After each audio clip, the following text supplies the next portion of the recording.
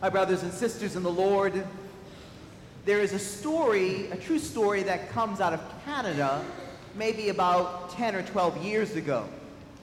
And it was a story about two young boys, brothers. And these two brothers were sort of having fun in the neighborhood, and there was a Toys R Us store that was not far from their home. Now, this was before Toys R Us went bankrupt, but there was a Toys R Us store. And so these two little boys, they made their way into the store. And they found one of these pre-constructed playhouses where they entered into the playhouse, and eventually the two brothers fell asleep. And they slept so long that the store closed, the lights were turned out, the doors were locked, and when they woke up, they realized they were locked in the Toys R Us.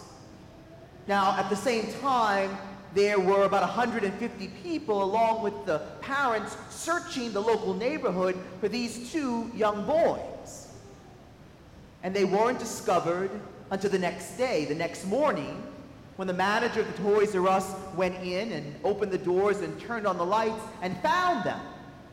And he was being interviewed by a reporter, and one of the questions the manager was asked is that, how come it took so long to find the boys? How come an alarm or something didn't go off? And the manager said it was simple. They never tried to escape.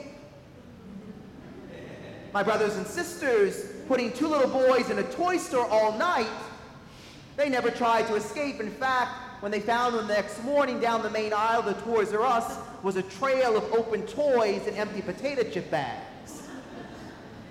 Temptation.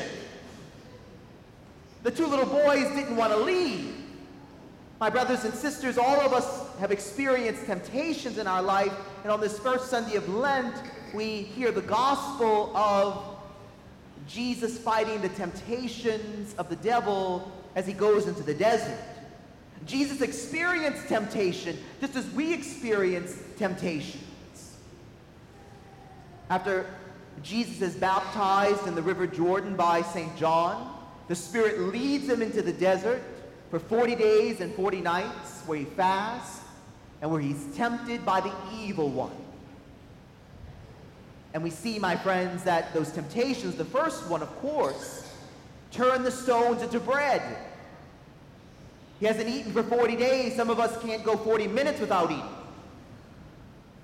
And he conquers the first temptation and the second temptation about all these kingdoms can be yours if you worship me, and going to the height of the temple and throwing himself down to test the Lord God.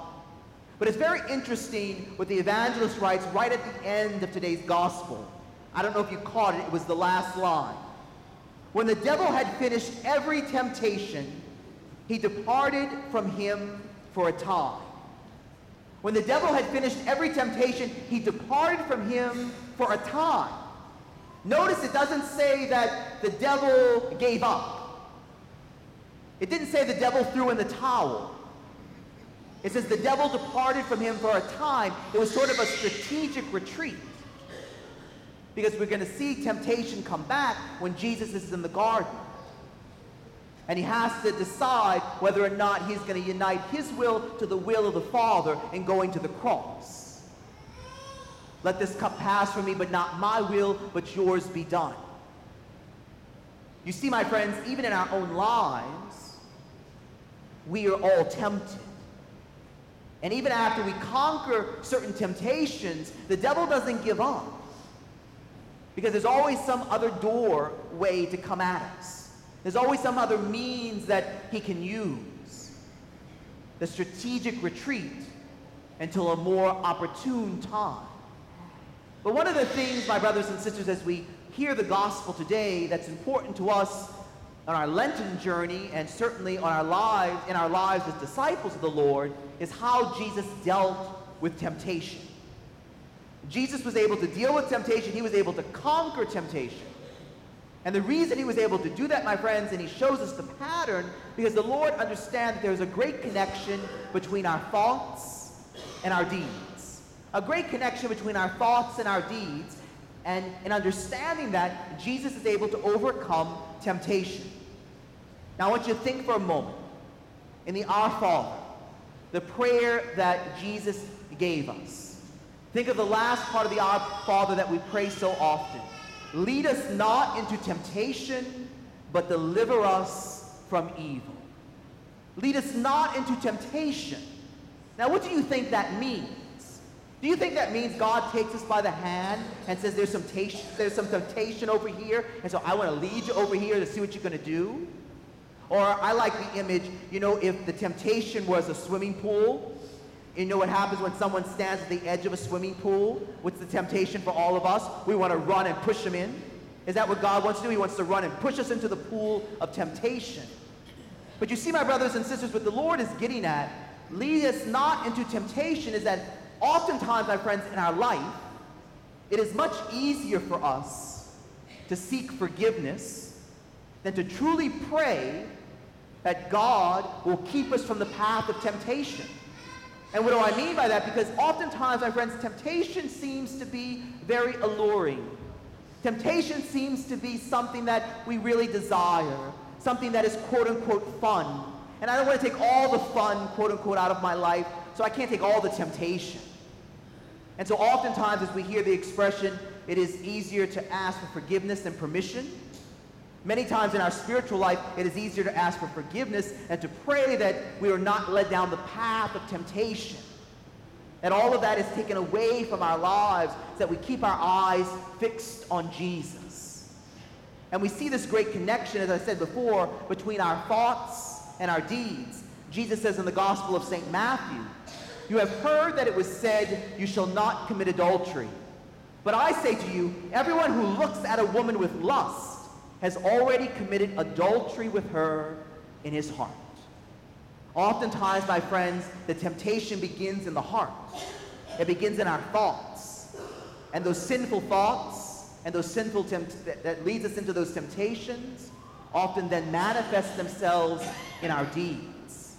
There's a great connection there. My grandmother had a saying. She says, oftentimes, opportunity only knocks once, but temptation keeps banging on the door. It doesn't give up. And we have to learn how to fight it. And how do we fight it? We look at Jesus' example when he begins his passion, his walk in the garden, St. Luke's Gospel. Then going out, as was his custom, to the Mount of Olives, and the disciples followed him. When Jesus arrived at the place, he said to them, "Pray that you may not undergo the test." Pray that you may not undergo the temptation. Pray that you may not fall in to the devil's trap. You see, my brothers and sisters, how do we overcome temptation? It is by our prayer. It is by our connection to God. It is by our desire to unite our heart to the sacred heart of our Lord. It's our desire to live a life that is holy and wholesome and filled with goodness and truth and beauty. But temptation always is calling us in the other direction.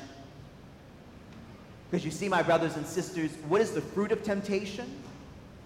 The fruit of temptation, the rotten fruit of temptation, is sin. And sin, as we know, is destructive in our life. It causes chaos and mayhem. I often use this example with school children, but it works great with adults as well. Oftentimes, my brothers and sisters, we can think of ourselves as a little locomotive, a little train. And the little train goes back and forth on the same tracks all the time. In one direction and in the other direction, on those same tracks. Until one day the locomotive says, you know, I am tired of being on these same tracks. Wouldn't it be nice to go in a different direction? Wouldn't it be nice to jump the tracks and go over to the right or to the left? And then one day, the little train gives into the temptation. And he jumps the tracks. And we all know what happens when a train jumps the tracks. There is a crash. There is a catastrophe. There is a disaster. That's sin, my brothers and sisters. Because oftentimes we say, you know what? I'm tired of going down this narrow road. But this wide road over here, there's all sorts of things over here that kind of fit my fancy, that fall into my human brokenness. Maybe I want to go over here, and we decide we're going to jump the track. and we end up in our sin and all the things that sin brings in our own lives. Because you see, my brothers and sisters, when we speak about sin, when we speak about evil, evil is always anti-life. Evil is always anti-life. Think of the word evil, E-V-I-L.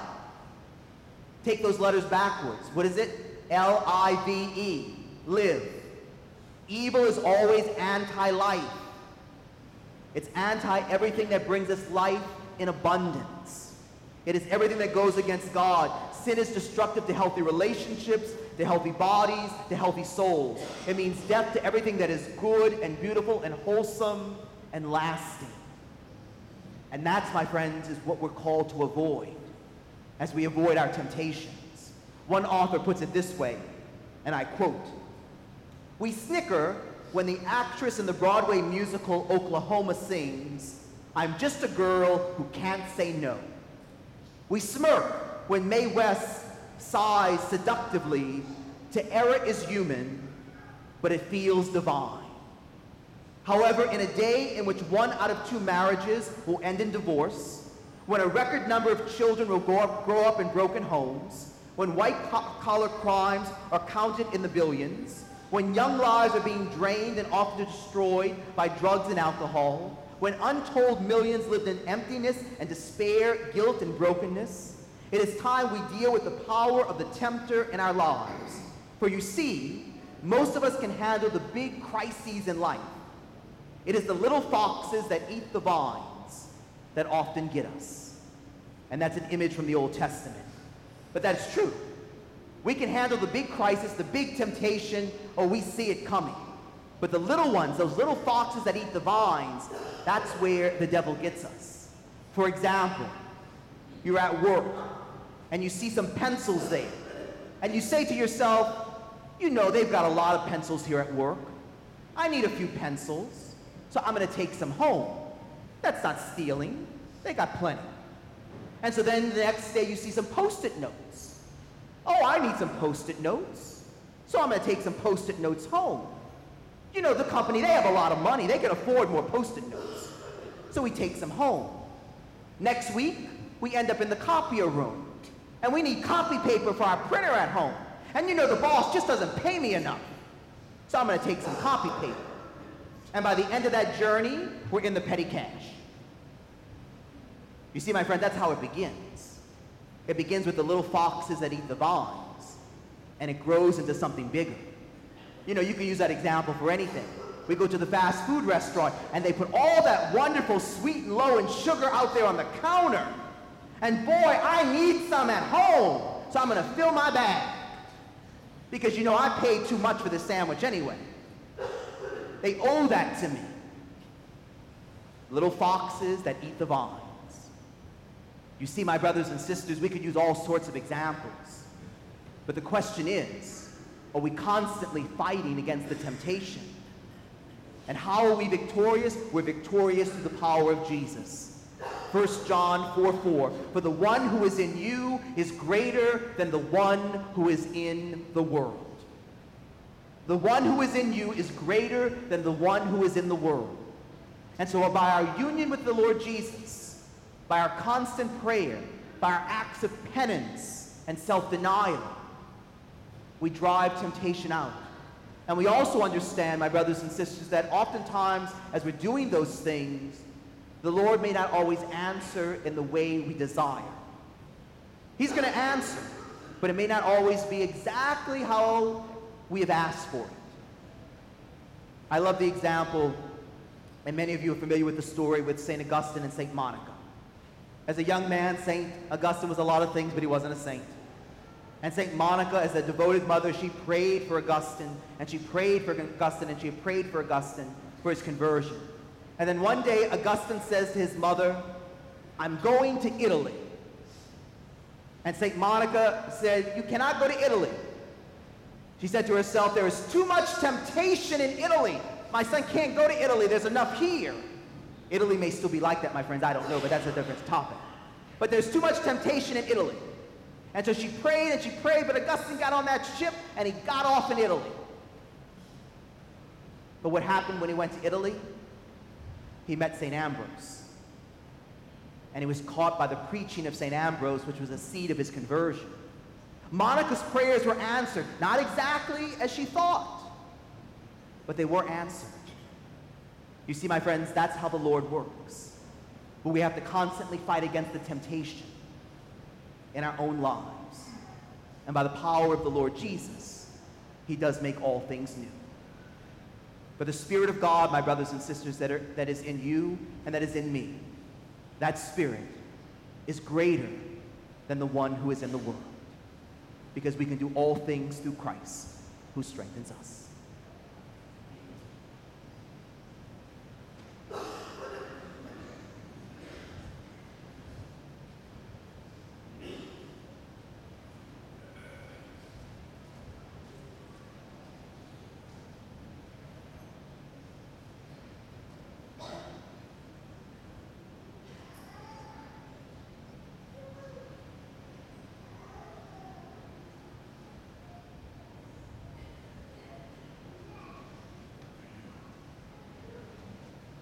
And so, my dear friends, let us stand and let us profess our faith.